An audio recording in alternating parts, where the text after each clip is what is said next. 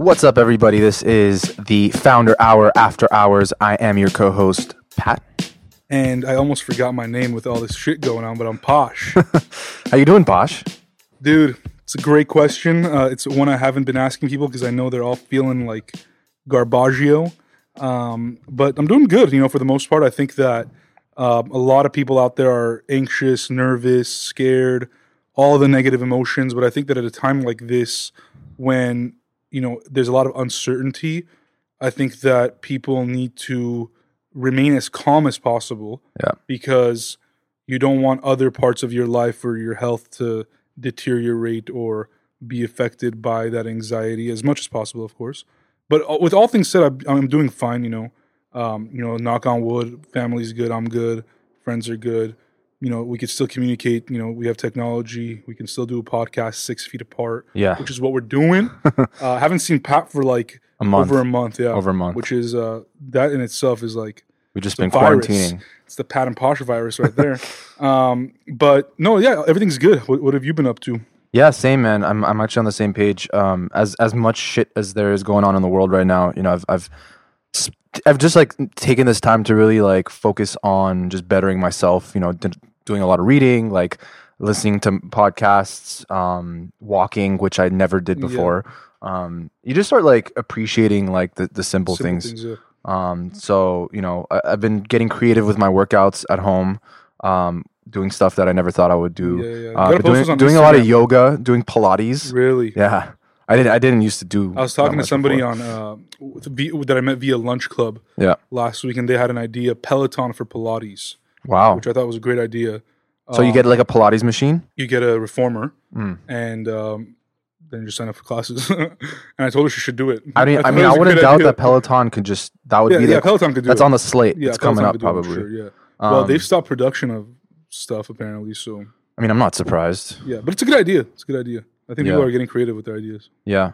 No, it's been good. Doing a lot of reading, man. I'm just trying to like stay educated. Or like mentally stimulated, because the more you're on like Twitter and Instagram and you see all this shit going on, and we were talking about it offline, but the media is like just pouring out all the mostly negative news that's going on in the world. As accurate as it might be, most of it, or hopefully we hope, a lot of it is negative, and like the positives of this stuff isn't as much in the limelight, I think, because the goal is to stop the spread, and that, and I think that positivity isn't newsworthy usually. In general, I think in general, I think the news, and that's what it is. But I don't agree with it. I think that could change.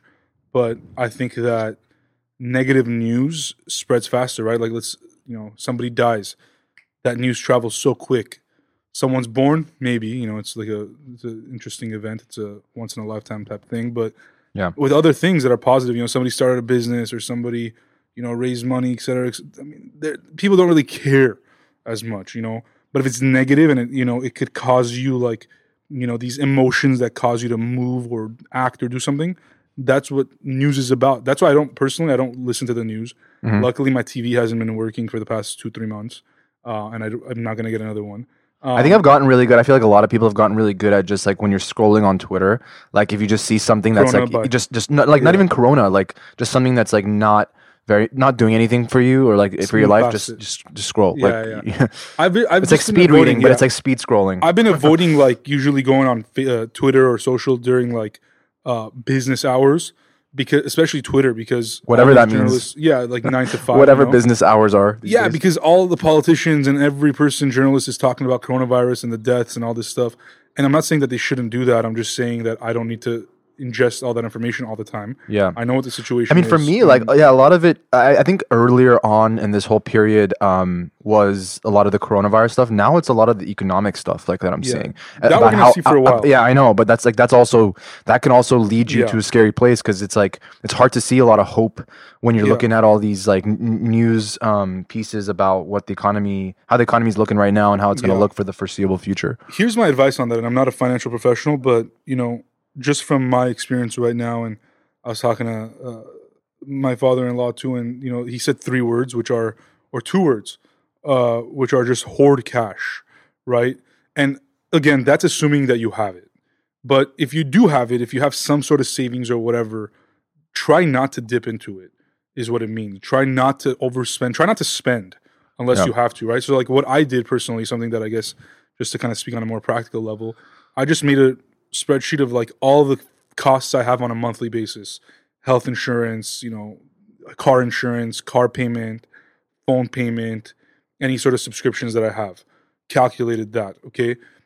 What do I have that, do I have enough to cover that? Yes, I do. Thank you. Thank God. Check the box. What are things I can get rid of to reduce some of those payments? But see, I understand that on a micro level, but on a macro level, when we're looking at the economy, like how would that play out? If everybody's hoarding cash, right now it's not going to play out well. But I think well, it's not going to be good for the economy. I think that the stock market keeps going up, which I'm surprised about still. But if you talk to some I think of the our stock friends, market is just on some weird, like, I don't think anyone understands what's going on with the stock market well, right now. we talked to a couple of our friends, and their whole thing is like the stock market looks into the future. And when they saw that there was starting But the future is so uncertain right now. Well, yes, but they're looking at the flattening of the curve, for example, when it comes to Corona. So when it comes to things like that, and they're seeing a little bit of light at the end of the tunnel type thing, they're like, oh, okay, things are going to be okay. But what I think financial professionals do not understand are like the realities. And I'm generalizing. But they don't understand the fact that restaurants have now been closed for a month. They're probably going to be closed for another month, month and a half, 2 months perhaps. Small businesses in general. That is the majority of the working population. Look at unemployment numbers. It was like 6 million or 6.5 million or whatever. That number is going to continue to grow. If people aren't working, they're not going to be spending. So, and they're not going to be investing because they have nothing to invest in. So how does the economy do better if that's the situation? I don't understand it personally. I don't know on the financial side, but I'm talking about all things non-finance. I don't think the stock market and the economy is going to be doing well. I've been listening to a lot of smart people, or like people I think that are smart, talk about... Like who?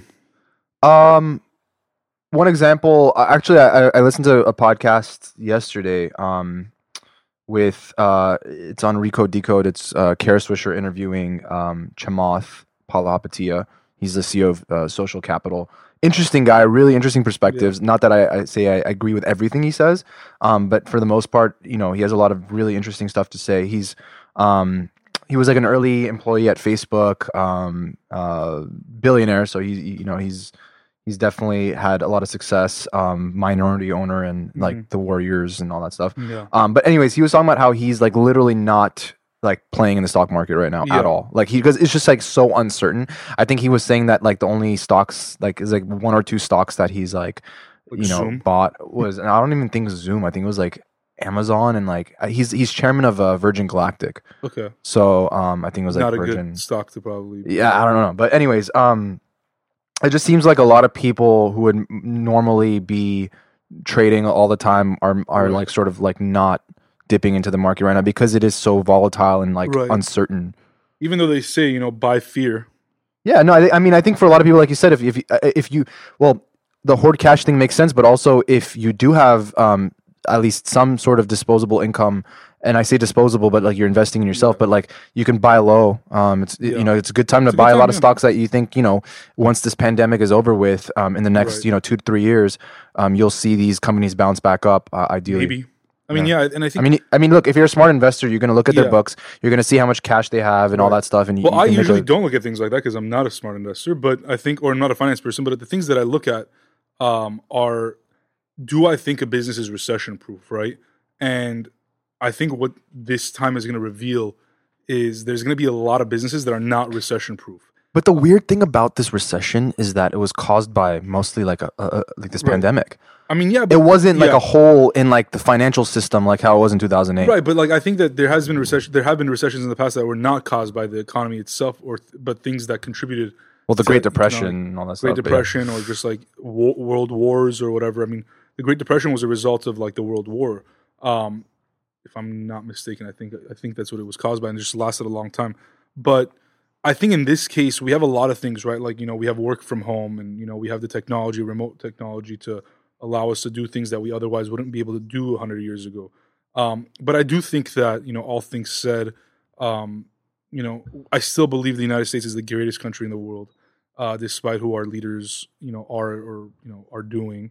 I think that one thing I've learned is that our local leaderships have really stepped it up.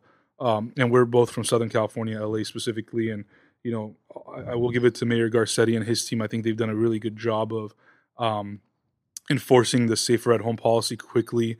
I think that, based on where the numbers were projected a while back versus where they are right now, I think that because we stayed at home faster, we've been able to kind of temper those negative expectations, and we've seen better numbers. And it looks, again, like 3 weeks ago, if you asked me and we were doing this podcast, I would be like, I don't see the light at the end of the tunnel. Like, I have no idea. I think what's interesting is that obviously things are going to get better. There's no question about it. It's more so how different things are going to be, and it's going to be interesting to see. But I think from a business perspective, a lot of this working from home and the normality of it, with things like Zoom and just video conferencing in general and being able to work remotely, I think it's going to change a lot of things. I think a lot of businesses and people that work at businesses are going to realize that it is possible to be productive, actually with less hours, less time spent on working from home. And so, given that, imagine working an 8-hour day, how much more productive you could be if you are at home and not having to sit in traffic. So what I'm trying to say is, I think there's a lot of overhead for businesses tied up in like rent and utilities and that kind of stuff, where you have this massive office having all these employees drive in, again, causing pollution and all. Like from a holistic point of view, I think that the future holds something similar to people not maybe having to live in these really dense cities, and be a little bit more spread out, but also be able to work for the company they want to work for, even though they're not physically there. I agree. I do think the only downside is and people may or may not agree, but I think that it's the culture aspect of it, right? Like when you are around people, I think that you feel better. I think that we are social beings, and I think that, if you are working remotely, whether that's at home or a co-working space or whatever it may be, that I don't know, there's a lack of that social, like socializing, that I agree, socialization aspect. Yeah. And I think that I feel like it matters more to maybe people who are a little bit younger. If you have a family, you'd be surprised. No, I know. I mean, I don't want to generalize here, but I definitely think that there is a big opportunity for that, and there are a lot of people that wouldn't mind it. Personally, I love being around other people too, but maybe it just looks different. It maybe doesn't look the same as it. There might be more of like a hybrid model. I think. I think that it will open up the job opportunity more to people outside of your direct city that you're headquartered in or whatever. I just think a lot of startups coming up in the next few years, a lot of them could be 100% remote and they'll work just fine. Yeah, I mean, now that there's like these no code, no physical location, I'm not going to be surprised. Like there's going to definitely be a change. I mean, that's a huge piece of cost right there that you can eliminate. Rent being one of them. Yeah, it's huge. Yeah. Because look, if you want to attract top talent, chances are you have to, right now in today's age, you have to be in an area like San Francisco or LA or New York, because that's where the colleges are and the top talent tends to be. But look, if you're in Kentucky and like you want to start a business and you have a great idea and you want to attract top talent, and in a world where remote work is very much possible and you could be productive, I think that we're going to see a lot of that for sure. Alrighty, well, we can keep going on and on about a lot of things, and that's what we're going to do on this episode. We've had all these topics that we wrote down over the past few weeks, and I guess for the coming few weeks we can also get our guests' input about what they want to hear. But some of the topics that we have that we'll discuss on this episode are future of work from home and the gig economy. How do businesses bounce back? Just maybe podcasting in general. And just different trends that we'll see and things that might be a little different based on what Pat and I think the future will look like. So we can kind of just go through those. We wrote a bunch of topics down, so we'll just go through these. And if you guys have any just like thoughts or opinions or anything like that, feel free to hit us up. We could even share it on Instagram. Get some discussion going around some of this stuff. Let's do it. But yeah, what do we have here? Let's see. Let's start off light and just go heavy. I think we kind of touched on it, but a couple of the first things I think you wrote were like meaning of time, its relevance, who created weekends, quote unquote, in the first place, and the future of working from home and the gig economy. Yeah, I think again to sort of reiterate what I said, I think a lot of it's going to change. I think, why does Saturday and Sunday have to be a weekend? Why even have weekends at all? Like, why not just work somewhere, have a set of responsibilities that you need to do, have a timeline, and just get shit done. And it doesn't matter when you fucking do it, just do it. And I do think that things like a weekend were created, I don't know by who, somebody who's probably not alive right now, but for the purpose of doing things beyond work, whether that's spending time with family, friends, on your home, et cetera, et cetera. Trust me, I'm not arguing that weekends should be banned. I was just, while I was bored at one of these moments in time during the last month, I was just thinking about time because, I would see tweets and I would see people talking about it and friends and et cetera. Like, what day is it? What time is it? It's like we've all lost sense of time. Right. It actually doesn't even matter because, and it really doesn't. And I've always had this thought, like when I was working for other people, they would give me these deadlines or like these timelines and I'm just like, how arbitrary is that? Yeah, I think, again, with that model, I think there's a lot of wasted time. I think a lot of people go to work 9 to 5 and a lot of that time is wasted. Whether it's like in a stupid meeting or just sitting bored at your desk not because you don't have work to do. Yeah. Like a lot of that time could be spent productively if the model was more conducive of it. I think a lot of it is legal based, right? Like when it comes to like employment and labor laws, because if let's say, what I think would be cool is like, okay, let's say I hire Joey. And I say, Joey, this is your job. I need these tasks done. That's it, okay?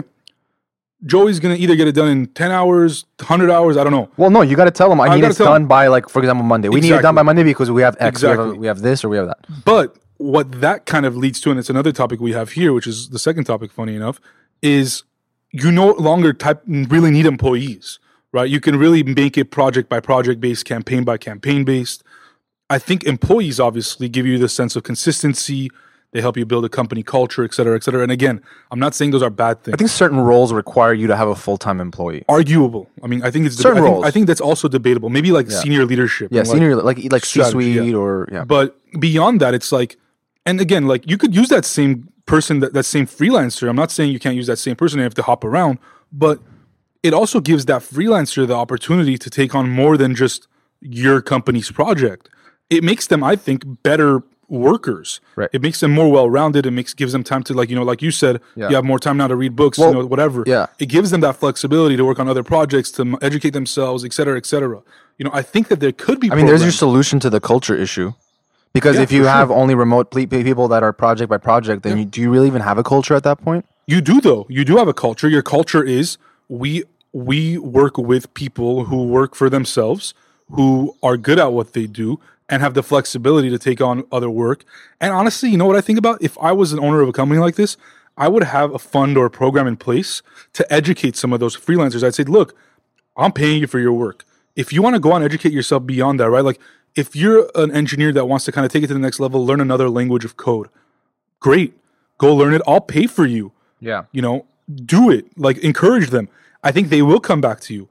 It's like almost like employee training, but like, why not for freelancers? And I do think, and we talked about this, 3-4 years ago probably, but like, the gig economy is already a reality.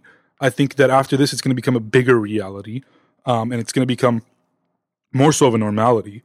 And I think but the gig economy is a little bit different than like remote. Like, I think.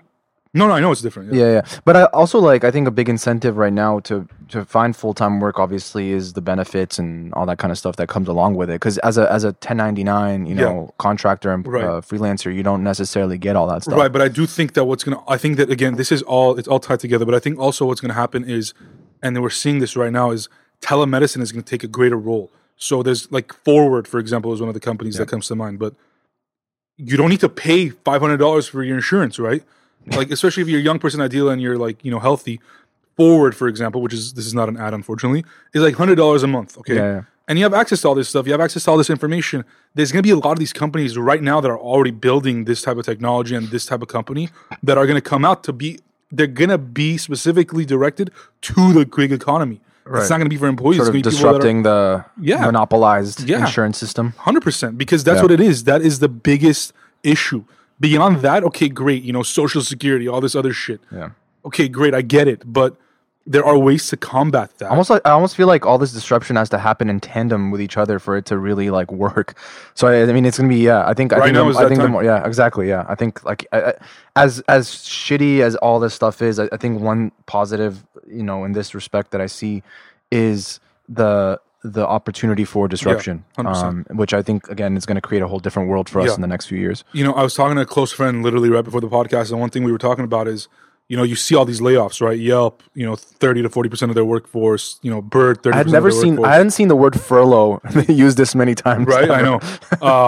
Eventbrite, 46% of their workforce being laid off. So forget the recession-proof part of the business, but I think what that does is when these companies right now are essentially weakening themselves. Sure, they're trying to save cash, but they're weakening their company by letting go of their workforce. What that does, in my opinion, is it creates this equalizer almost for other people to come and compete with those companies. Because when this is all said and done, and you're a new company competing in that space, you're now competing with somebody who's not coming from a position of power on the other end. They're coming at a position of weakness where for 2, 3, 4 months, they weren't able to do business as they were already doing it. They don't have the workforce, et cetera, et cetera. They're not going to play catch up. They're not going to be focused on innovation. You're going to be focused on innovation. This is a perfect time to go and say, I'm not saying go compete with Bird or whatever or Yelp, but if that's what you want to do, no, but it is like, you're right. You're competing with companies that have a weakened position in the marketplace. And like it is a great time because you have the opportunity. You have the fact that you don't have all this overhead on your side right now, so you can start lean. You have nothing to lose, and you can start fresh. And so if you have an idea and you want to pursue it, now is the time. Yeah, and I would say if you're entrepreneurial, and I mean, both Pat and I are, and a lot of our listeners are, it's a better time to take a greater risk because there's not much downside. Yeah. As long as you're doing things that are a little more. You don't have as much to lose as you would, I think, pre this. Yeah, I don't think so. I don't think so. Because, and another thing is, try to frame your mindset in a way of what you think the world is going to look like. You don't have to be right, but if you think like that, I guarantee you there's a lot of other people that think like that. Yeah, and something that precedes is like just follow your curiosity. I think if you follow your curiosity, then you'll know more than the average person about one particular thing that you find interesting, and then try to learn about it and see what the signs show. And I'm excited. I'm excited to see what comes of it. Hopefully, you and I can come up with something as well in this time, and I think we're locked up for another 45 to 60 days, so no excuses there. Yeah. Alrighty, let's talk about some of the businesses, man. Like, we've seen a lot of these businesses that are just getting screwed left and right, obviously, with these safer at home, stay at home policies. A lot of service businesses are closed, whether it's food service or legal service or dental service or whatever, medical service. I mean, I got an email from my doctor saying it's only teleconferencing or whatever. I mean, how do they bounce back? I mean, what the hell is going to happen? Yeah, I think for a lot of these, companies, for example, these big companies that you just mentioned recently about like doing these massive layoffs and stuff. Yes, they're getting hurt, but for the most part, I think many of them intend to rehire many of the same people once this is all over with. I don't have any sort of inside information from any of these companies, but I can only assume that these are people that have been trained to do their jobs. They're highly skilled people in many cases, and it's going to be really hard to replace them. And I don't think that's the intention. I think a lot of this has to do with the system right now is in a way where it's better for you as a company owner, and better for the employee for them to get laid off so they can go collect unemployment, as opposed to having the company pay them with cash that they're not recouping through sales because it's there's this dry period. So I think for the most part, I'm not as worried about these companies that are doing these massive layoffs. I think they'll bounce back. I am worried mostly for these restaurants and these smaller mom and pop shops that are not doing nearly as much sales as they should be to like stay afloat. I think a lot of them are going to unfortunately close their doors. But look, like if they have some sort of brand recognition and people love them and people love their food and all that stuff, then they could figure out ways to bounce back too. I don't think anyone's just going to be left in the dust and not be able to bounce back. But yeah, we're going to see a lot of turnover, I think. Yeah, those are very good points. I think another thing is, so at least in California, I know that I think a few days ago they announced that the unemployment paycheck is going to go up $600. So Yep. right now, on top of exactly on top of what you. So I think the maximum right now is $450. So $450. So you'll be getting up to $1,050 a week, if I'm not mistaken. Which is crazy. Yeah, it's crazy. A lot of people. I guarantee a lot of people collecting unemployment weren't making that before. Well, they won't be getting that much. They'll be getting, that's the maximum. Yeah, but with that $600 additional money, I think a lot of them are going to be getting paid more than they were before. I think there are a lot of people from their work or just in general? No, that were getting paid from their work are going to get paid more. And look, it's justified because they have bills to pay too and all that. And that doesn't include taxes. So like if you obviously that $1,050 includes taxes. So if you were to deduct the taxes, I think it's around like 10% or something like that in California. But also beyond that, I think the federal government has made it a little simpler by releasing that $2 trillion package with the PPP, the Payroll Protection Program. And I think that there's going to probably be another round, if not another 2 rounds of that. So there are ways for companies to protect it. But the one caveat is you must still be paying payroll to your employees. Right. So what is that? I don't know if you've read into it, but is it like basically the government covers the payroll if you continue to employ the... Correct. Okay. But if you furlough them, they won't. Or sorry, they will, but you have to pay the interest on that loan. So it's a loan. They're all loans. However, so I'm on the board of directors of a school, and one of the things that we're going through right now is that. And if we were to keep all our teachers, which we are, we would... essentially that loan would convert into a grant, meaning it would be free money from the government that we don't have to pay back, which is what we're doing. If we were to furlough them or reduce their fees, reduce their salaries, anything that would be a change in their employment status, then I think there's a 3 or 4% interest on that loan. So why wouldn't you just continue to employ them? We are. Yeah, why wouldn't anyone? Because if they're not making any money in return or have no reserves and they can't afford them, but you're not paying their payroll, so why would you? But you're also not getting any money in. If you have rent, for example, or if you have other payments that you're making, insurance payments, you're making payments, other payments. Like, for example, the school has like rent, insurance, utilities, all this other stuff. Well, what I'm trying to understand is, does the government cover for their full salary? In fact, you could, I think, get up to like 2.5 times more. Yeah. So that's what I'm saying. Like, it's like it makes no difference to your bottom line. Yeah, but then you have an extra loan that you have to pay. No, you said a grant though. If you keep them employed. That's what I'm saying. Why not? Like, why doesn't everyone do that? Because sometimes some of them just don't have the cash. Or if they do have the cash, they don't know how long this thing's gonna last. So this thing goes on for however many months, right? Oh, you're saying is it some sort of reimbursement that you get?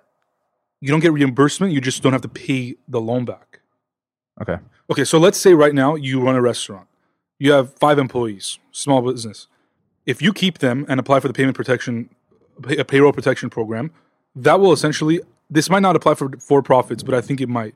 It turns into a grant where it's just free money, or you're going to have to pay a very minimal percentage of that loan, the interest. Do I have to pay anything out of pocket for that? For the loan? No. For the payroll protection program, if I continue to employ my employees, do I have to pay anything out of pocket? Is it fully covered by the government grant? If you are approved for the loan, then that loan will pay them. Okay, cool. Yeah. That's what I'm trying to understand. Yeah. If you apply for the loan and you get it, depending on the amount, you could pay them, you could employ them. But what's happening is because there's not a lot of work, restaurants are like, why are we going to pay them? Because now you're not paying them, though. The government is paying them. I know, but they have to still give them work to do. Unless they're just like, go sit home, we're going to still pay you. Yeah, they could do that too. That's what I'm trying to say. Like, it's better to do that. They could do that too, but some of them are just, they don't know the process. I just think the problem is that a lot of them aren't getting approved or whatever. It's like, there's only a limited amount of money. Exactly, that's what I'm saying. That plus some of them just really don't know how to do it.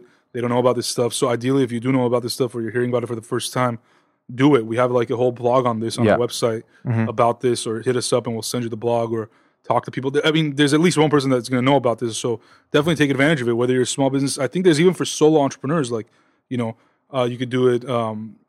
So nonprofits, everything, because it's a huge issue. So that's a huge thing that the government's trying to do. I think another thing, and I was talking to Charles Liu, one of our former guests, good friend of ours, former boss of mine. And so he owns Stout Burgers and a few other restaurants here in LA and across the country.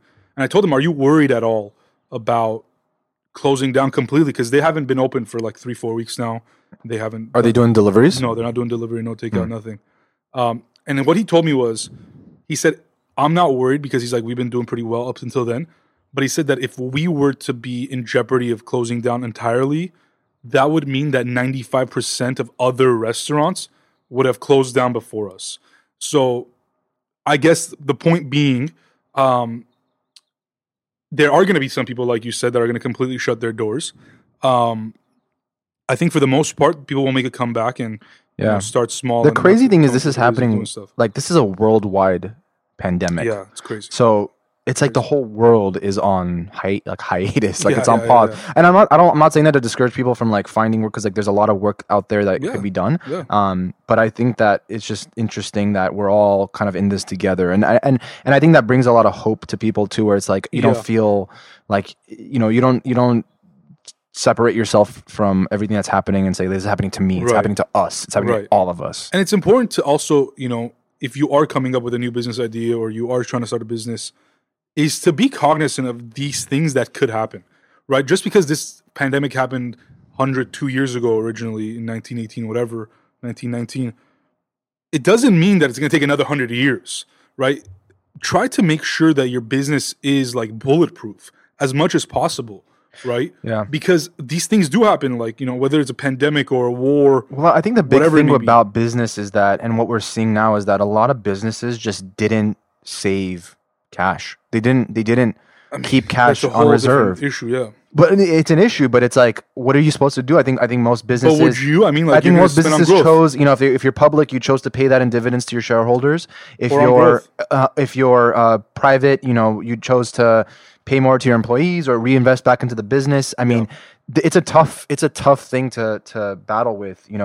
Is how much money should you keep in reserve? And I'm not that expert on this, so I don't know. But it'll be interesting to hear from people who are maybe have better idea of that.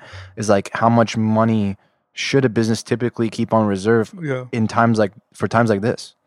I don't know the answer either. I think the big companies did, and that's where they're going to able to survive. Yeah, I'd be interested to hear from somebody or read something about that. I think that when you are in startup mode and early on, whatever, first of all, you probably don't have that much cash to save anyways. And if you do, good for you. But it's probably the profitable businesses like Amazons and Apples of the world that are fine. But for the most part, if you're a smaller business, it's hard because you're gonna pay yourself. I mean, at the very least, like you're not gonna at least invest that into some sort of like mutual fund or index fund or something to like get some sort of return. It's just you're not just gonna be sitting there. But hey, man, in times like this, cash is king. Look, I also think that it does start off on the individual level too. I think that you have to be responsible. I think when I had a paycheck like from working for somebody, I would save like 20 to 25% because I knew I didn't want to be there long, and I knew that there was going to be a time where I wanted to be on my own, and I needed to give myself leeway. And all that means is and that's the one thing that's positive for me, like that's come out of this time. And I was talking to Alex Martinin about this a couple of weeks ago, where you realize, and you kind of touched upon this, is like there isn't much you need to spend money on, right? Like a majority of my money was spent on food outside, like eating out. Stupid purchases. When I say stupid, like not necessary purchases on Amazon or shopping online for clothing. I mean, I'm wearing the same shit like for the most part every day. Like you're at home. The basic needs like food, shelter, and what's the other one? Water and stuff. Yeah. Those are things that you're going to pay for. The bottom of Maslow's hierarchy. Right. So those are but if you don't have that, nothing else matters, right? Right. So if you can just focus on that and be lean, I mean, just like they say, a startup should be lean. After you come out of this crisis, and I think this is something that I need to like hammer down for myself, is stay lean, right? Because the more cash you have, the more you could do with it. Well, I think on a consumer level, what we've seen in the last like 10 years since the last recession or the housing crisis was just like this massive wave of overconsumption. Like we just need more and more and more. I mean, we've seen it with fast fashion. We've seen it with food. Because there's just more out there. Yeah, but I think, and I think that in that time, from what it looks like, we've been overly reliant on like other countries, specifically China, for manufacturing and production and stuff like that. Where as a country, in times like this, like it really hurts us because, as a society, if we could just consume a little bit less, consume better but less, okay, then I think that we won't have to be as reliant on. The issue is that we don't we have a standard here in terms of manufacturing and employee compensation and that Right. kind of stuff, where it's going to be really difficult to compete on that level, on a production level, on a manufacturing level, unless Maybe not. unless consumer behavior Yeah. changes. Right. So I think that it'd be nice to see that take a shift a little bit more into not consuming as much, which also has an impact on the environment. Right. I mean, look at it now. I mean, look at this environment now, like the climate, for example. I honestly, Have you seen these photos of LA? I mean, yeah, it's unreal. I mean, have you seen LA like Yeah. with your eyes? Like it's unreal. Like I was driving last night on the freeway at like 11 p.m. It was like foggy, and I could still see LA because there was no smog, like the skyline. I mean, I think I read somewhere, it might have been a fake headline, but like it was like LA is one of the top cities, like in terms of like our air quality right now, because no one's driving. Yeah. But I think that there's a lot of good takeaways that we could take from this period and apply it. I also think that just as the government stepped in right now, I think the government, and I'm not a big fan of big government, but I do think that when it is done right and it's done well, I do think that government can play a role in things such as manufacturing, right? Why not stimulate and why not create that culture and fund businesses, or give low interest or no interest loans to companies that want to start manufacturing? Just the same way you're giving out $1,200 to people now, and the same way you're giving this payroll protection. It's that like money exists. Before this, we couldn't do all of a sudden. Yeah, we couldn't. All of a do sudden, that, we have and all of a fucking sudden- 20 billion trillion We're also dollars spending sitting a lot around. of money, and we'll see what the impact is going to be. Well, on we're gonna have the have economy. massive inflation, I'm sure, but Yeah. like regardless, like we still come out of those things. But if you do stimulate the economy and create jobs through manufacturing, which is like literally where a lot of jobs can be created, whether it's fashion, whether it's cars, whether it's furniture, whether it's food, I mean anything can be manufactured here, and it'll be much easier, it'll be much faster in terms of getting the product developed, as opposed to coming overseas, this and that, whatever, shipping, et cetera, et cetera. We can become export leaders. So there's a lot that could happen that the government can do, but we are, like you said, so reliant, and I don't know for what reason. I'm sure there's a reason. I'm sure there's some sort of fucking treaty or pact that was signed. I think a God knows lot how of long it just ago. has to do with cheap labor and cheap prices. And as a society, Cheap labor, as a cheap society, prices, cheap we've products. gotten used to that. We've gotten used to over-consuming cheap products. Well, we are a quantity over quality type of society, That's which what I'm saying. well, I'm generalizing again, but I disagree with that. I would like. Would You're you rather have not good generalizing though, because that's what it is. I know. Otherwise, we wouldn't. Otherwise, the most valuable fashion companies in the world wouldn't be fast fashion. I think that there's going to be changes coming. I don't know when, but hopefully sooner than later. I just don't think, like, for me, I guess, and I don't know if I'm speaking for the masses or not. I would suppose so, but I prefer like quality food over quantity food. Right. I will pay more to not get some shit product. I mean, if I'm putting it in my body or wearing it, or somebody that I know is, why would I want something shitty? Right? Yeah, I can get it more accessible. What does that mean? Probably means it's going to be less good for you in your body. So those are the things that I think that we need to think about. I think that it's a game of messaging. I think that we need to communicate those things better. And I think that comes. I think the government needs to do a better job at that. I think that whoever is in charge, we need to be much more focused on creating opportunities here. Right? If that means give out loans for 0 to low interest, do it. That's what I would do if I was president, honestly. Like that would be my policy, is like, let's stimulate people doing things here. Yeah. Let's incentivize them. Manufacturers now or companies now are not incentivized to produce here. Yeah, They're not. I don't know if I read this correctly or heard it correctly, but I heard that in the treaty or in the agreement that China had with the U.S. pre COVID-19, which is like I think in January. Yeah, it was recent. There was a clause in there that if there was a pandemic, They can't pull out. that they don't have to agree to that. They don't have to abide by the rules of the agreement. China doesn't. Yeah.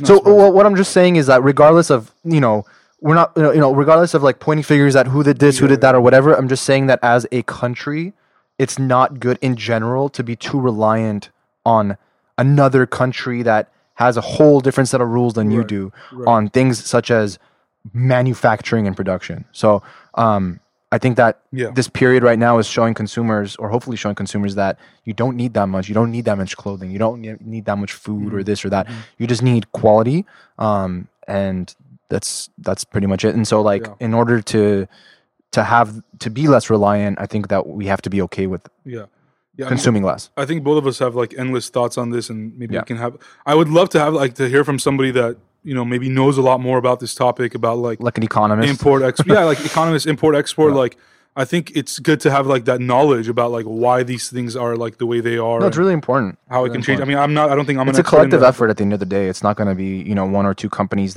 or the government. Yeah. It's not really the government that's going to change this. I think it's as a society we need to somehow.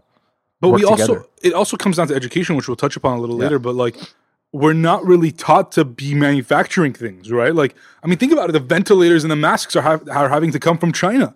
I mean, we have the best schools in the world, and we have the best people in the world. You're telling me that we don't have what it takes to build it? No, we do. We do. But we haven't. But there's very much a technological revolution now, as opposed to like the industrial revolution, which was like such a long time ago. Another thing that's related, I'm not sure if it's on here or not, but I've been thinking about it, and I'm down to talk about it real quick. But I think that, and it has to do with everything that we'll talk about, and we've already talked about, is the United States, and I'm sure other countries, and just society in general, has been a lot. We're not focused on preventative, right? We're always reactive. We're reactive. Sorry. We're not looking to do things and invest in things that will prevent bad health, bad economies, etc. We're like, you know what? Let it happen. Let's ride this good wave, and then when it comes, we'll figure it out.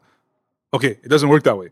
Okay, like, I don't know if this was always the case, but if you prevent shit from happening to your health, you'll live longer, you'll live better, you'll live happier, you'll have more things to do, etc., etc. You'll be able to fight diseases, etc. If you prepare for an economy to be bad, exactly the same thing, right? And I look at the past two presidents before Donald Trump, right? I was reading George W. Bush back in 2005, read a book about the Spanish influenza, and immediately went to Congress and said, we need to do something because we're coming up on that time. Whether it's during my presidency or another one, something's going to happen. It's just. I think he said it he said it. They developed a whole committee. They started working on it. Whatever. Yeah. Fast forward, Obama, same thing. A few years into his presidency, said, "Look, this is going to happen. Whether it's in 5 years, 10 years, 1 year, whatever. We need to prepare for it. We need to have the equipment, etc." Time comes, nothing's been done because we don't want to invest in it. We're like, we don't know what's going to happen. Didn't Trump cut the pandemic? And he also cut the budget to the pandemic team? I think he cut the entire committee. Well, see, I think, look, from what I know as my limited understanding, but from, my economics classes that I took in college, I understand that the economy is just push and pull. Like, it's just like you take a little bit from here and you put it there, and that's how it works. Like you have a finite amount of money and budget, right? Yeah. So, I just think that it just shows how unprecedented this was, that it just came out of nowhere. Yes and no. It's unprecedented. Okay, but it's inevitable. It is inevitable. But the truth of the matter is, the reason why we're staying at home beyond just the virus spreading is because our healthcare system cannot take it. If 1 million of us were to get coronavirus and be admitted to the hospital, there's not enough beds to have that. You know what I mean? So that's the issue. There's no I completely agree with you. I think that I definitely think that we were very, very ill prepared for this. Yeah, and I guarantee you what's going to happen in the future is we're going to sell a lot of this stuff that's being made now to places all over the country, and God forbid in 50 years, 100 years, whatever this happens again, the same shit's going to happen. We don't learn from our mistakes usually. And a lot of us won't be around. I'm just really looking forward to this investigation after all this is done about what this truly is and where it came from. But I hope there isn't, honestly. I hope there is, because I think that we deserve to know. Does it matter though? I think we deserve to know, and I think that if we don't, there's gonna be this lingering effect of just fear amongst people that is going to be really hard to overcome. I think as a world we deserve to know. But in my opinion, it's just a waste of resources. I mean, like, okay, we know what happens now.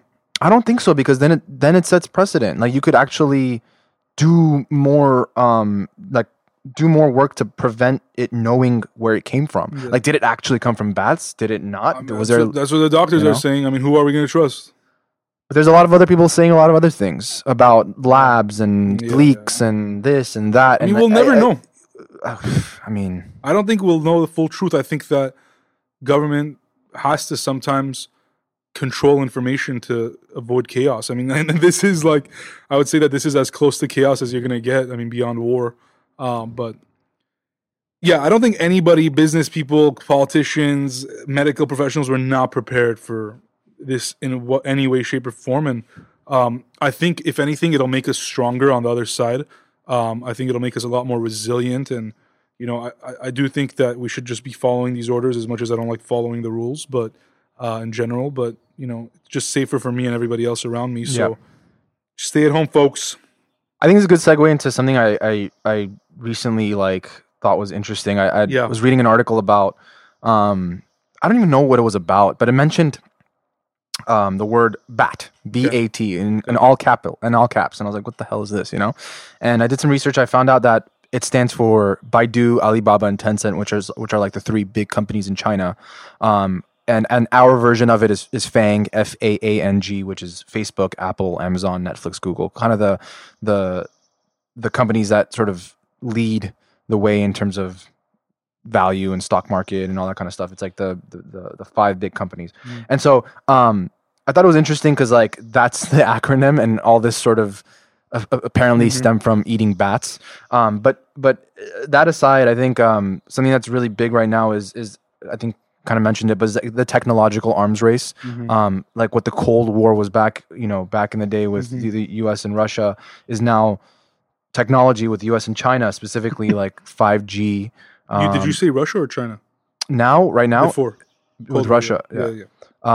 But now with China, 5G, artificial intelligence, machine learning, all these technological advancements, I'm sure autonomous vehicles, things like that. A lot of it is a war between China and the US, and specifically 5G. Like they have a really strong pulse on it, and it just got me thinking what is all this?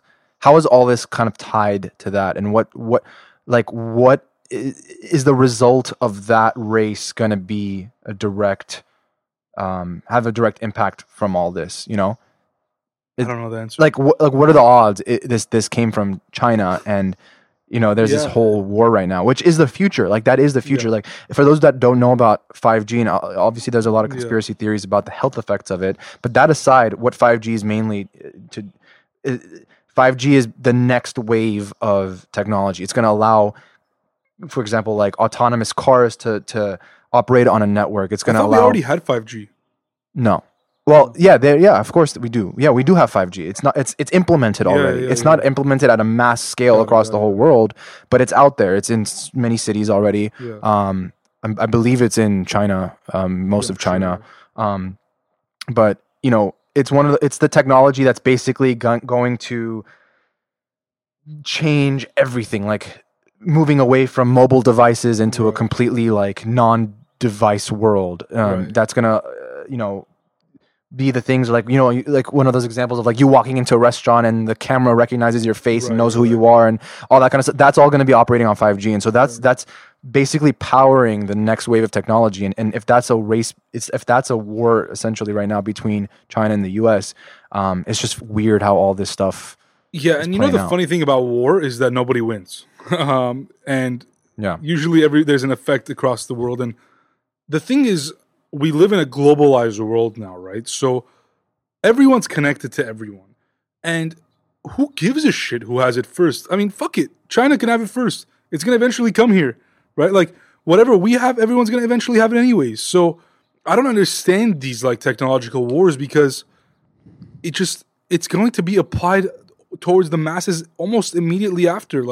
Someone is going to be the leader, someone is going to win, but but you have to understand, for example, let's say TikTok, right? How big of a platform is TikTok right now? You know how much data TikTok has.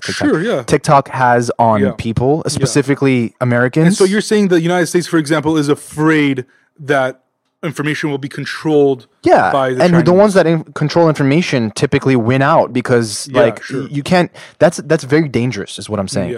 And again, I'm not saying it's not about right or wrong here. It's just that the way the US operates and the way China operates is very, very different. And so if the inverse were true, then it would also be a threat to China. But I'm just saying that just that's why this is we have happening. Completely different governmental systems. That's what I'm saying. That's the scary thing. So again, if the opposite was happening, it would be as true. But I think that's the reason why these wars are happening, is because, and these technological wars is because it's just a race for who can own data, and who can own information. Very true. I mean, it's very interesting. I don't know much about it. I mean, I'd love to read more about it and see the true effects of it. I mean, obviously, I had read an article that regarding the FAANG versus BAT, that technically the FAANG businesses have more cash than BAT businesses, like the BAT businesses. I don't know how true that is, like at this present moment. There's a difference between cash and power, though. I would still say that the FAANG has a lot more power. Yeah, I don't think it's one-sided, this war, but it is like, it's going to be, what I'm trying to say is it's going to be interesting to see what effect this whole situation, this whole pandemic has on this, because, you know, a lot is going to be different, a lot is going to change, you know. So yeah, it's interesting. I mean, it's very interesting. I mean, all 8 of those companies are literally used on a daily basis. Yeah. In one shape or another. Yeah. Even if you have no idea who Baidu and Tencent are, they're probably, you know, they probably show up in your life. Facebook literally controls global communication. Literally. Not global, but yeah. I mean, between WhatsApp and Facebook and Instagram. I mean, unless it's banned. China's a big part of the globe, and they have their own way of doing things. Well, look, that is the pro and con of a globalized world. Globalized economy. It's like, you know, we have the ability to communicate and be connected to other worlds and other countries, but at the same time, you know, anything that impacts them impacts us. So, you know, it's like, you know, would you rather just be, you know, United States on its own and everything is kind of like incestual and everything is to ourselves, or, you know, would you want to be part of a greater world? Yeah, the part that irks me, or like the part that like bothers me in terms of thinking that way, is that we don't necessarily know what's coming out of China is true, because they have a stronghold on their, you know, their whole news. They control that. They control it. So it's a communist country. We don't know exactly how powerful they are. We don't know exactly what they're capable of. A lot of it could be propaganda. A lot of it could be, perhaps, but we can't. I don't know. We can't risk that. Yeah. So that's the thing. Yeah. That's the thing. So yeah, but yeah, gonna be interesting to see how that plays out. What else do we have here? What do we have? We have a lot of stuff. We do. We're like 52 minutes in now. Okay, well, why don't we talk about 2 or 3 more of these topics and call it a day? Well, let's talk about something more positive. The question here that we put on here was, have we become more connected because of all the video conferencing that we've been doing? More connected.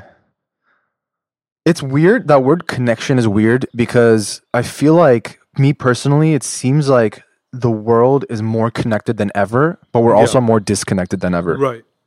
Like, what does connection mean? Is it physical face-to-face interaction? No. Or is it more than that? Anymore. Is there a deep level of connection that we lack as a human species? But also, you can ask yourself, does a deep level of connection require face-to-face communication and face-to-face interaction?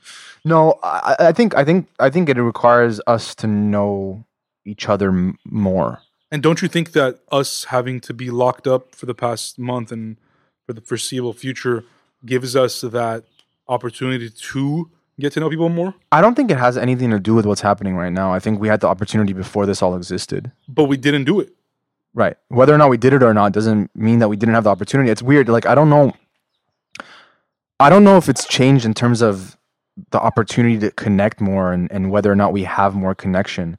I don't know, because we think that we're connected with the resources that we have, you know, with being able to, you know, go on Twitter and Instagram and know what's happening at all times, or text each other anytime, call each other anytime. But it's like why is there still so much, you know, why are there still so many issues with mental health and, you know, just this whole feeling of disconnection with people? Yeah, or is that just how I'm seeing it? It's not. I mean, I'm sure a lot of other people see it like that. I think mental health is connected and not connected to this specific topic. I think that the reason why I was thinking about this question was because even though we've had the opportunity, we've had the technology, all that stuff, I think that we were spending time doing other things, right? Either being out, eating out, etc. Like, just me, for example, like, I've had Zoom calls and FaceTimes with people that I've never Zoomed or FaceTimed with in my life before. People that I haven't talked to in God knows how long that are now connecting with me and me with them. And I'm not complaining. It's really interesting. I think in a way it brings us all together because we're all on the same like level playing field. And that's kind of where I was thinking about it more in terms of like actual mental health. I think that there's gonna be more issues because of the economy more than anything, and people not being at work and not making money and et cetera, et cetera. And a lot of people that have like, let's say, long distance relationships that can't see their loved ones or family or whatever it may be, or even when somebody's now dying in a hospital, you can't see them anymore, and that's going to cause mental health issues for the people that lost somebody, right? So I think mental health is a whole separate issue. I think it's going to be a massive problem. I think that mental health professionals are going to be way in demand, and I think that there's going to be a lot of opportunities for businesses to provide. Like, one thing I was thinking about was like at home mental health care, just the same way we have like at home like physical therapy, for example. Why don't we have at home mental care? Why can't the person come to you and have a conversation with you and kind of be your mental therapist, like face to face in your home, out of the comfort of your home? Whatever, things of that nature. Yeah. I think though on the connection level, like I had never used Zoom before. Yeah. And now like I don't think most people had. Like we had if you look at their stock price, the rise in their stock price, you can tell. Yeah, you were saying you had like a dinner like over Zoom last night. So yeah, we had a family Easter dinner over Zoom. I think now, if anything, it gives you more of an opportunity to be connected and know how to be connected. But what's interesting about that, about connection, is that like it's kind of like people that you see all the time, your family or your friends or people you see like very often, you have obviously this connection with them, but those people that you don't see a lot and you see them, every now and then, like I feel like it's a different feeling. It's a different type of connection, right? And sometimes I feel like when we know too much about what's going on, we almost like feel more disconnected. Does that make sense? Like you feel like or maybe you want to be more disconnected. I want to be more disconnected. You know what I'm saying? So personally, then like it's sort of like, I was trying to think about this, like if this pandemic happened like, I don't know, 100, well, it did, but like when it happened 100 years ago, how did they go about knowing what was happening with everybody? They died. No. I meant more so. I know they didn't though. They didn't. Yeah, that's why they died. Well, yes, but I'm saying more so on the level of like connecting with other human beings, like outside of like the health stuff, like just like more so knowing what people are up to. It was probably like letters or like telegraph. I mean, I don't know. It was 1918, 1919. Like there was no internet. There was there was maybe phones, but probably word of mouth. But that's why more people died. Like right now, like the fact that we have technology, it's literally saving lives. Yeah. Literally. I mean, like, but another thing also back then that I found out recently was back in that time, more young people died. Because what happened was the stronger your immune system was attacking it. So more young people died back then. Now it's, vice versa, where if you have a strong immune system, you're probably going to fight it better. But yeah, I mean, and that is the pro and con of technology, right? Like in a way, one thing that, I've always said is that it has the ability to bring us closer together, but at the same time, it's created more of a disconnect between us because we just know more all the time. I can know your life based on Twitter and Instagram and Facebook. So when I see you, even if I've never seen you for 3 years, I know everything that's going through like in your life. I know you have kids. I know who your husband and wife is, whatever. I feel less connected because I don't really care. Right. Because I don't have an emotional connection. I think that there's levels, right? There's physical connection, there's spiritual connection, emotional connection, business connection, whatever. I think what technology will never, and I say that a little boldly, it is very, very hard to have and create emotional connection through a virtual system or whatever it may be. Like, right. That's why we prefer, like, for example, to do these podcasts with guests in person, because it's a whole different feeling. It's a whole different... and we're going to have to do these over... But you know why? Because I can't read your body language as well via Zoom. Maybe I could see your eyes or whatever, but like... I think virtual reality is going to be a solution to a lot of this. That might make a difference. But I think that just tone of voice, changes in the voice tone or what... like your body movements, etc.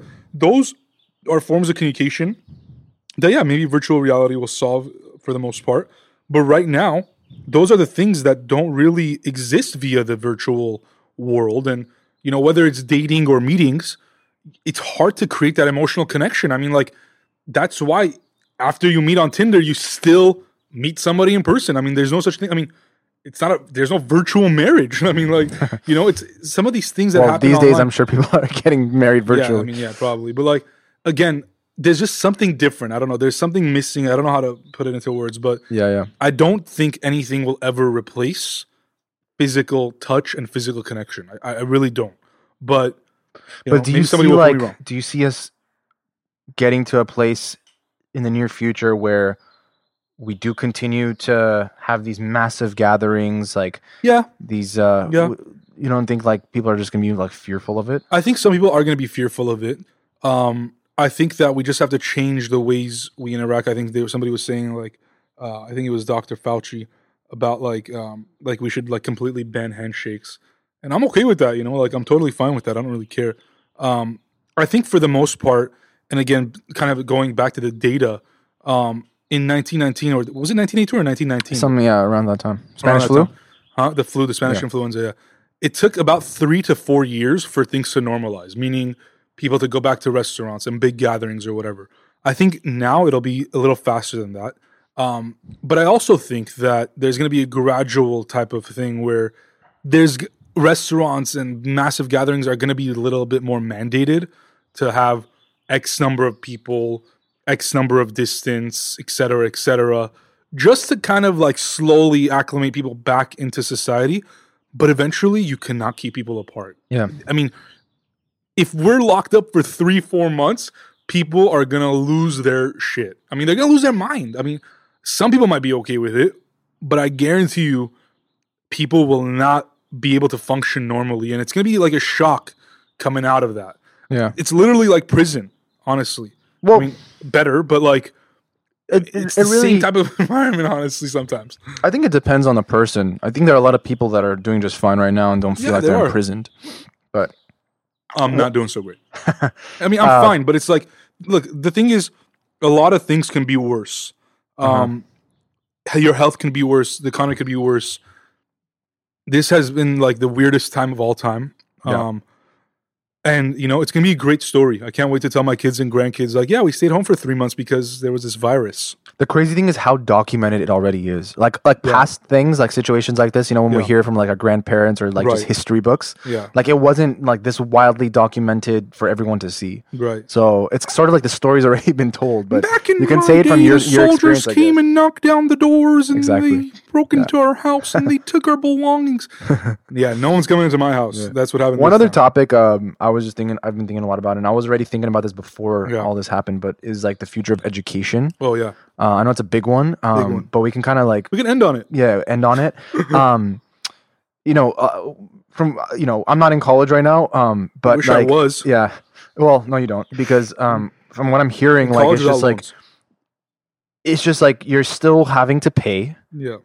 All this money that you would have paid going physically to the university and sitting in class to take classes online, which is absolutely not the same, which I totally understand. Yeah.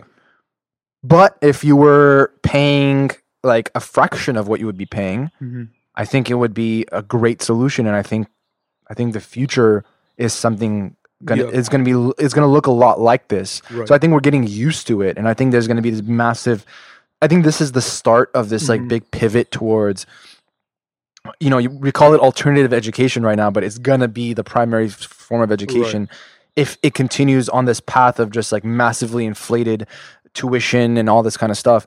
It's going to be interesting to see like how that changes, because I feel like people are starting to realize you don't need to pay that much money to go drive or live at some random place to go physically to class. Yeah. And all this stuff. Right. Yes, there's an argument about the whole social aspect. Yeah. And that I'm pretty confident that could be figured out in another way.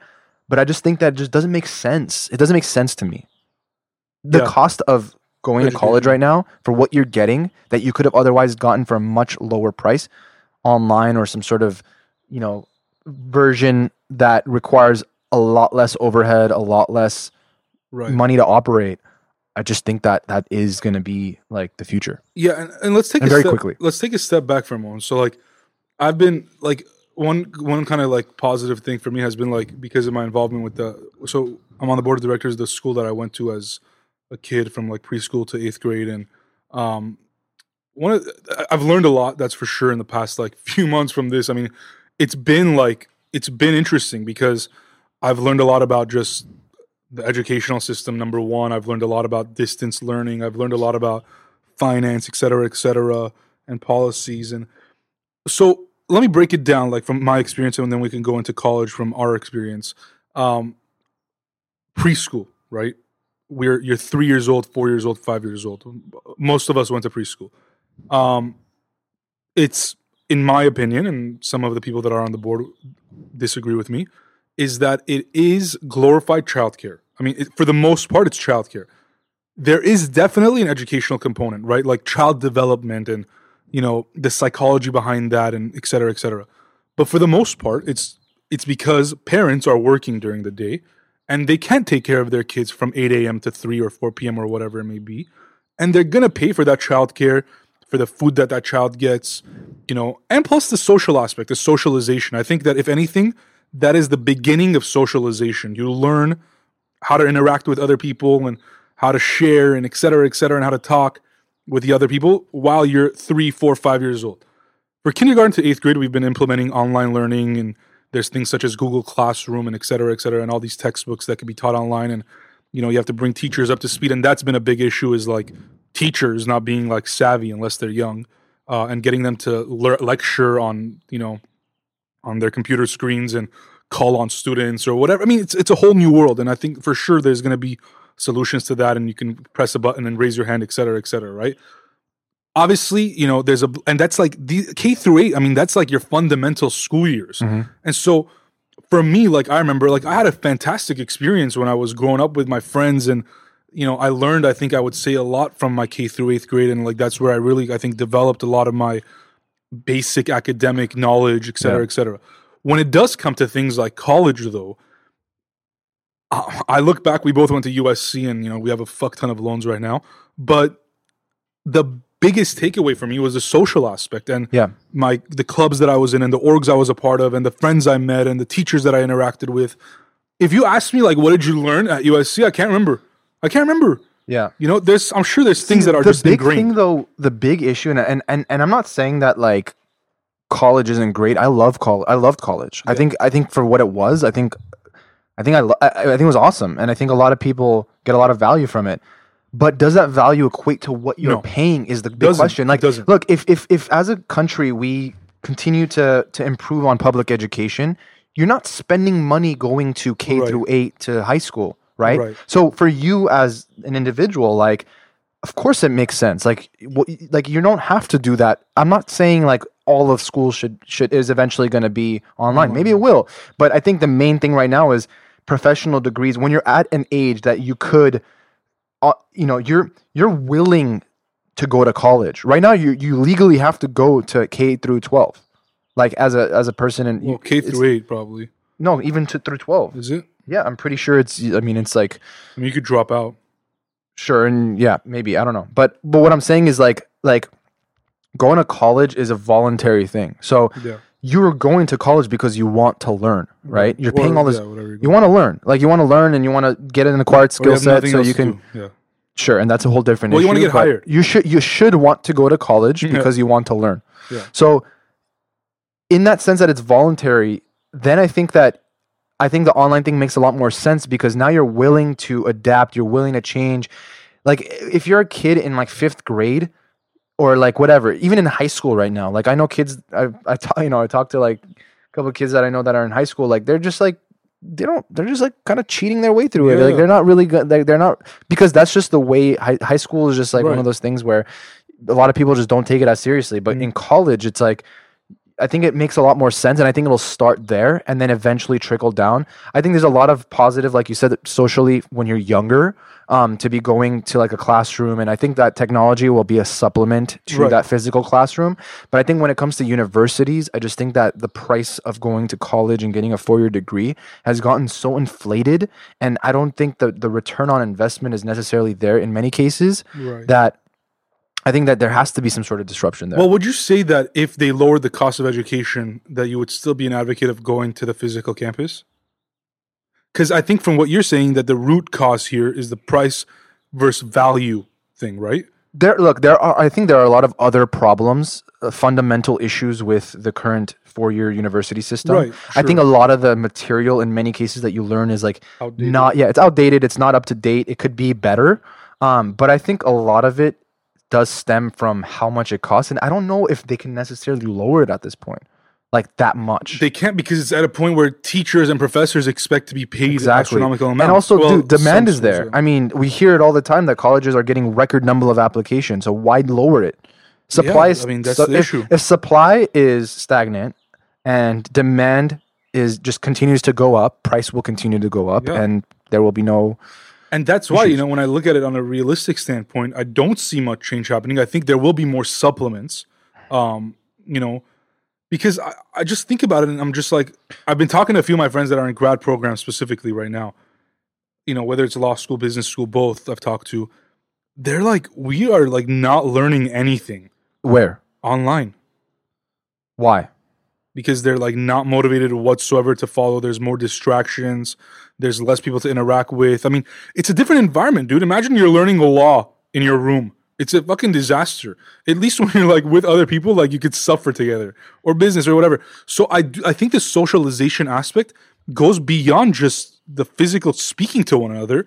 I think it's also part of the learning experience.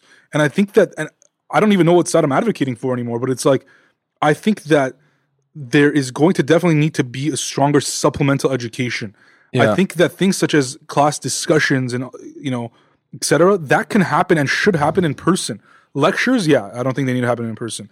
But I think that having students together and participating together and doing projects together, I think that all goes back to the conversation we were having about working from home and remote work and people being able to stay productive while working virtually. And I think that I think it's similar in a classroom environment. And I think that you know, I think it really starts with the organizations that put that value on a 4-year degree. Like, who the fuck said that you have to go to Stanford and get a 4-year degree to be able to? Nobody. No I mean, that's just this narrative that's been playing over and over again for so many years that I think you could go to public college. As we see more real world examples of people who chose not to do that become successful and get a job that would have otherwise seem impossible to get if you didn't. I think that's going to create more of a ripple effect and get more people to forego going to spending all this money to go to like a prestigious university, because no one cares. Nobody cares. It's not going to matter as much. I think I think your portfolio, quote unquote, is going to do the talking for itself, or you know, your resume or whatever it may be, the skills that you have.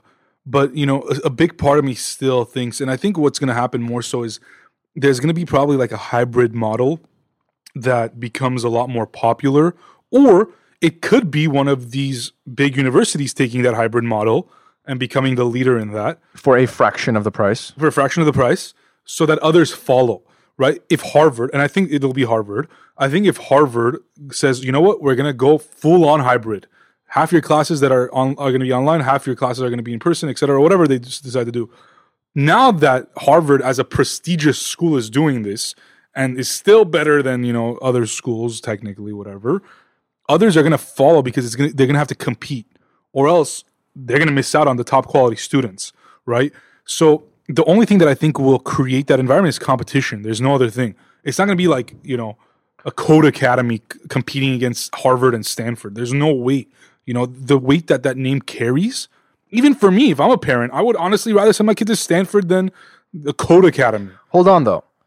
Is it because of the name, or is it because of the professors and the system and the curriculum and what you learn at Stanford? I think it's the community. Okay. So what if there was an alternative that had just as good, if not better, professors and a better curriculum, or just as good with a similar acceptance strategy where you get quality, you know, smart, whatever individuals coming in and learning? Like, can't that compete as well? Why, if it's called Brantford? Does it have the same community? Yeah. How? I think that you can approach. I think that with the right amount of like funding, also, and resources to be able to afford to carry this out, I think that You could even approach professors. Imagine going to the top 30 schools in the nation and getting professors from all of them and telling them, hey, part time, like meanwhile, while you're working here, work for us, teach on our platform, and you have a similar, rigorous acceptance process, and you accept top students who don't want to pay $60,000 a year to go to one of those colleges, can pay a fraction of that and get the same education, and be amongst peers that are of the same, on the same level. I think that a lot of people would do it. Look, it's likely. I think that, for example, like we went to USC and, we see the strong alumni base. And I think that that's very hard to replace. I think that what can happen, and where it might start, is if the top 30, top 25 schools or whatever in the nation develop these like supplemental type programs that allow you to enroll only in that program, but allow you access into their community.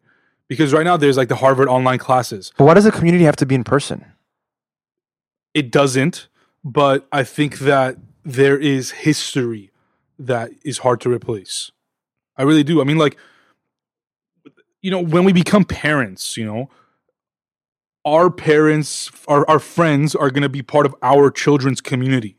And there's a lot of weight in that, again, I'm not saying it's impossible to replace, but I don't think a purely online program will be able to do that. I think if it's well designed, and online can mean anything from current technology, using current technology like Zoom, to eventually virtual reality, which I think is going to be a huge aspect to this disruption. But I think it really, like, my experience in college, and I think everyone's is different, and I think a lot of people had a similar experience as I did.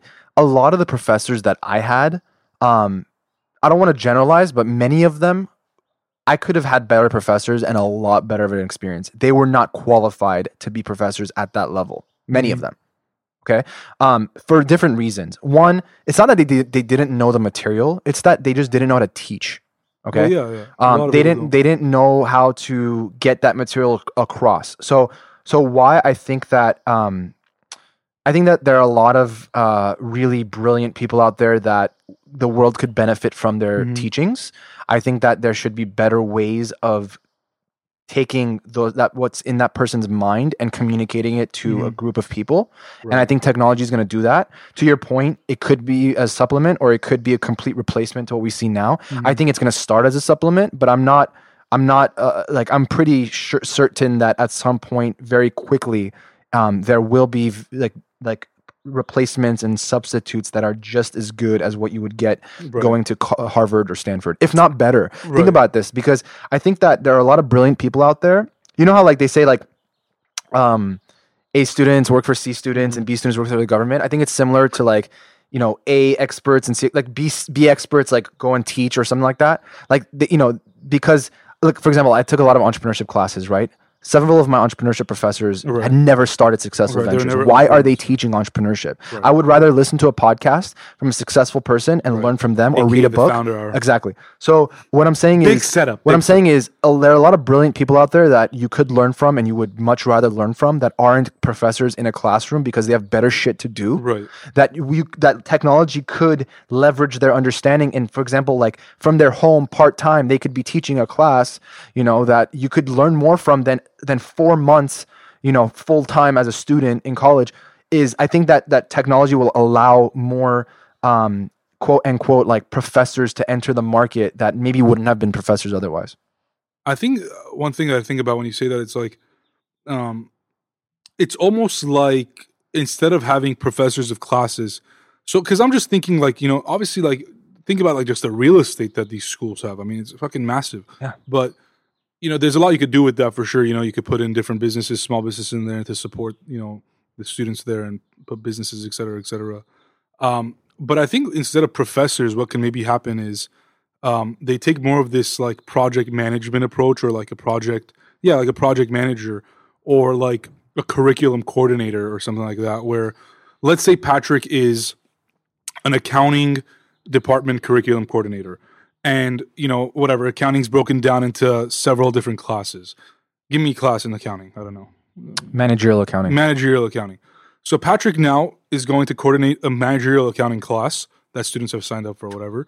Patrick, as the curriculum coordinator, project manager, whatever we could call him, GM, goes and finds like people that can teach certain material within that curriculum. You develop the curriculum, you teach it. Who are best in their that they're experts or just in that whatever. aspect. Yeah, whatever you decide your criteria is, and you become almost like a project manager driver. Yeah, a project manager really. But you are PM, the one driving it. Yeah, it's a PM, but like you also have an educational background to understand that stuff. For sure. I think it should be educators. It would just give another opportunity for them to, utilize their, skills in a different way. And they can then, through online technologies or whatever, or even physical, if that person's in LA and they're in LA, you could come in person. But leverage that technology, leverage the resources, etc. Create, virtual groups or whatever, and implement that into that. I think what could be interesting is creating that technology to allow people to do that, right? Because I think right now Zoom isn't the answer, but I think beyond that, I think if for example I am an expert in like shoemaking, how am I going to teach you that on fucking Zoom? It's very hard. But if I can find a way to then, it should be easy for you. It should be seamless, right? You shouldn't have to do all this work to. Right. The main thing is you have this level of mastery, this expertise that you've acquired through your years and years. You should be paid for that, right? And people should want to learn from you as opposed to someone who has maybe read a bunch of books about it, but was never successful enough to be like a master at it, and they chose to teach. And I'm not saying that they're like inferior to the master, but they might not be the best person to learn from. And as someone who's paying that much money to learn, I want to learn from the best. And so if technology can leverage the mind and the knowledge of the best and make it easy for them to share that information to a lot of people, I think that is going to be the future of education. And you can do it in a lot cheaper way than what it is now. Like you said, with all this money tied up in the real estate and having to operate and facilities and all this stuff, like, why do you fucking need that? You don't need that. You don't need that, but even if you have that already and it's too much of a problem to then sell it off or whatever you're going to do with it, there's opportunity there to like build incubators, to have other businesses come there and sell their products, whatever it may be. Like, you could do something with real estate. It's not an issue. But I would personally be interested more in a model where the person that I interact with in the classroom isn't necessarily my teacher, but is more so the person that is, bringing the curriculum together and kind of guiding the course, as opposed to the person that's kind of the know-it-all who doesn't actually know it all. In certain classes, for example, I had like a speech class and the guy was a great speech writer and he knew what he was doing. But certain classes that are more theoretical based, you could still have different professors teaching different, like there are professors that are good. Let's like say you're right. I went to law school. Like in contract law, there's a lot of different areas of contracts. Why not have somebody teach about, offers? Why not have somebody teach about, impossibility clauses or whatever? That's an expert in that specific area. Like that would be interesting. I think the biggest thing is, I haven't really taken too much time to think about this. So, but like it's mainly how much attention.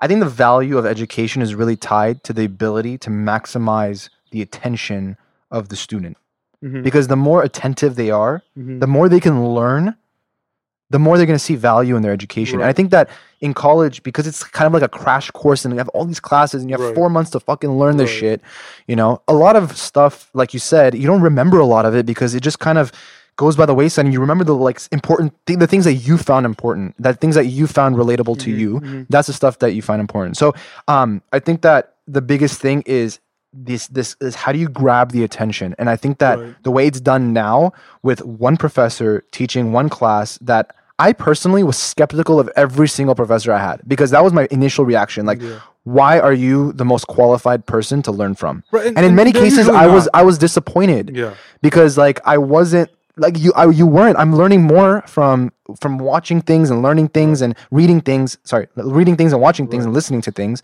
than I am sitting here learning from you in your boring voice, reading off of a book that you apparently wrote that is not actually the best way to learn. Like that's exactly what I'm saying is the problem. And I think the one thing you don't want to do is you don't want to make it in a system where it's just one institution, right? I think that there is value to the institutional aspect of it. I think that, there should be schools that have best students, et cetera, still with diversity. But also what that could do is it could create competition amongst educators or amongst quote-unquote educators or actual educators to be paid more based on. Wait, I have an idea about this, and I'll tell you offline because I don't want to give it out. But there definitely is opportunities for these schools to remain intact. Yeah, I think that there needs to be technologies that allow and to work with them. I don't think that the whole goal should be to take them out. Again, there is a lot of. It's the same with like having investors in a company, right? Like they have institutional knowledge that no fucking textbook is going to give you, and you're not going to know yourself unless you've gone through it, right? Like we know more about podcasting than somebody else does. Yeah. And that's just the institutional knowledge we have about podcasting because we've done it that nobody else has unless they've done it. So there is value to that. And I think a lot of younger people forget institutional knowledge is important. Like even at my school, like there's people that are 80 years old that I think I'm smarter than, but they have institutional knowledge about the way things work, about chemistry, about culture that I don't necessarily think about. Well, they've had more time to be exposed to it. Right, but it creates this well-roundedness. So if we can work together as opposed to work against each other, which I think a lot of educational companies, tech companies are trying to do, those guys are not going to win. Mm-hmm. If you compete against Harvard or USC or Stanford or Princeton, you're going to lose. They're going to eventually find a way. They're going to hire you. They're going to buy you. They're going to find your competitor. Yeah. And they're going to do exactly what you're doing. If you can find a way to work with them, almost create like SaaS for education products like that, then you're in a better position because now you can slowly change how things work. Yeah. And actually provide real value for a fraction of the cost. So, or maybe not. You could still charge that much money because you're getting the best talent out there and still need to charge. Like if USC gets me the best people, I'm okay to pay that $50,000, $60,000. Yeah, it's really the value that you're getting for that. And right now, the way it is now, in general, USC, Harvard, Stanford, you name it, I just don't think, I think most people would agree with me that I just don't think what you're paying equates to the value you're getting out of it, that you couldn't otherwise get for a lot less elsewhere. But I'm pretty fired up about this. I think I would prefer to talk online about the rest of this. Offline about the rest of this. I will say one thing though, because I've talked to a lot of people who are parents of younger kids who have students from preschool to 8th grade, and I do think that there's been a greater appreciation for teachers at that level. In terms of, again, taking care of your kids. I mean, like, I think to myself, I'm sure your parents will say the same. Like, our teachers, for the most part, were like our parents from 8 a.m. to 4 p.m. Like, they taught us things. They disciplined us. They, took care of us. A lot of teachers really care for their kids, man. Like, you think about it, both public and private schools, like, these people really care, man. Like, they don't get paid anything. I've seen their paychecks. It's, like, horrendous. Yeah. I think, if anything, as a future parent, I would rather pay more for my child's early development than the later development. Like, I would pay much more. I would rather pay $50,000 to a preschool so that teacher can get paid because they're literally teaching my kids the fundamentals. Skills, like from day one. If you're by fucking 21 years old and you haven't figured out how to fucking I do things, completely agree. Then, I think if the foundation is strong enough, I think that a student eventually, as they get older, can find for their own better ways to educate themselves. Instead of being a part of a system that is sort of like they can be more active than passive when it comes to their learning, their education. Like they can be seeking out the education, knowing where to seek out. And you know what? It is an easy fix. Like if there is technology and supplemental technology at the higher educational level, for example, take the UC schools. There can be less funding to the UC schools and more funding for the local LAUSD and San Francisco School District and all these other smaller school districts that are from K to 12. Those teachers get paid nothing, right? They do more work than a professor. Our professors didn't do anything. They had one class and they were quote unquote researching. What the fuck were they researching? Their next textbook that they were going to use for their one course that no one else was going to buy. Yeah. So it's just what happened was I think it was all these different lies built on top of each other and all this bullshit stuff.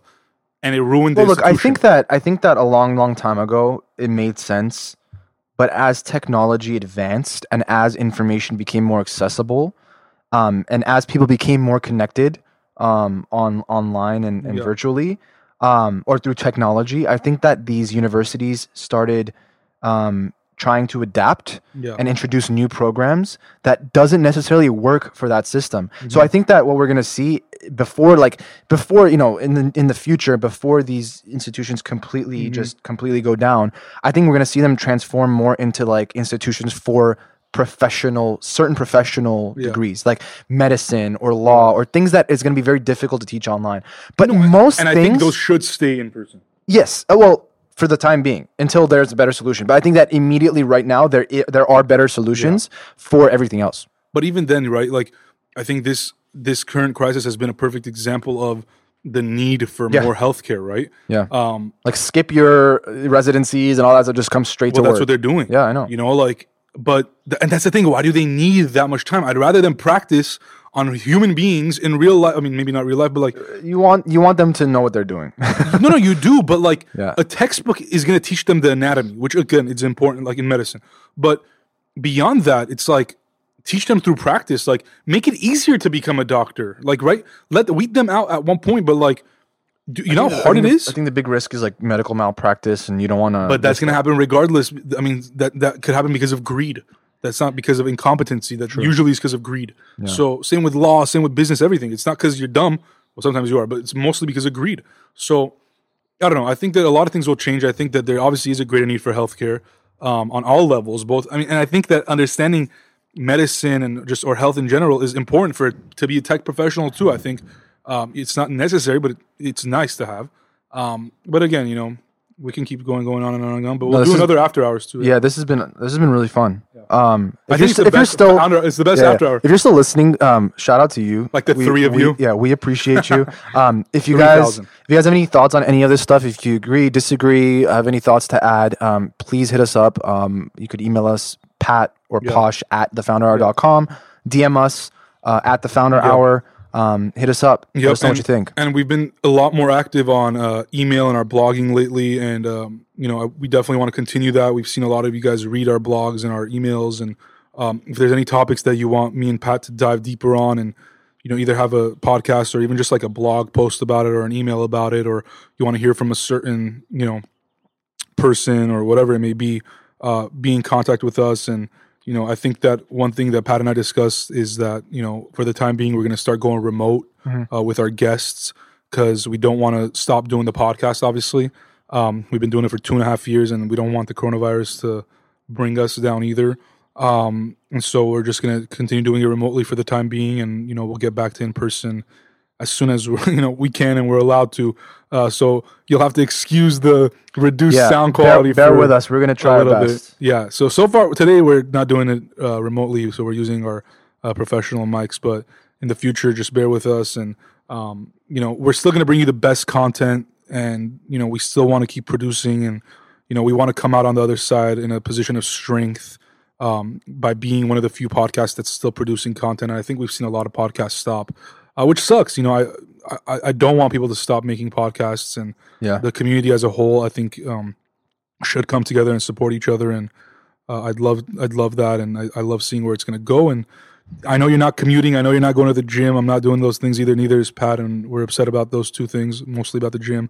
But hey, man, I've actually been listening to the same amount of podcasts. I've been doing it on my walks. I've been walking for like an hour a day listening. And that's what I was going to say. You know, like if you're not driving, take a walk for an hour, for 45 minutes or whatever, and instead of being on Instagram or TikTok, you know, put on a podcast or two and just listen. Or if you're cooking or doing something at home, just like honestly, even for your kids, like we try to keep it, you know, pretty PG-13, and like for the most part. Yeah, for the most part. You know, I say shit here and there, but like, you know, I know a lot of, you know, young kids that are into entrepreneurship, and so what better time than now to listen to the story of founders to get inspired by. So with that said, stay safe out there. Keep social distancing. Let's flatten the curve. Let's get over this. We'll come out stronger. Yep. And we'll see you soon. Got to build my summer bot somehow. Peace.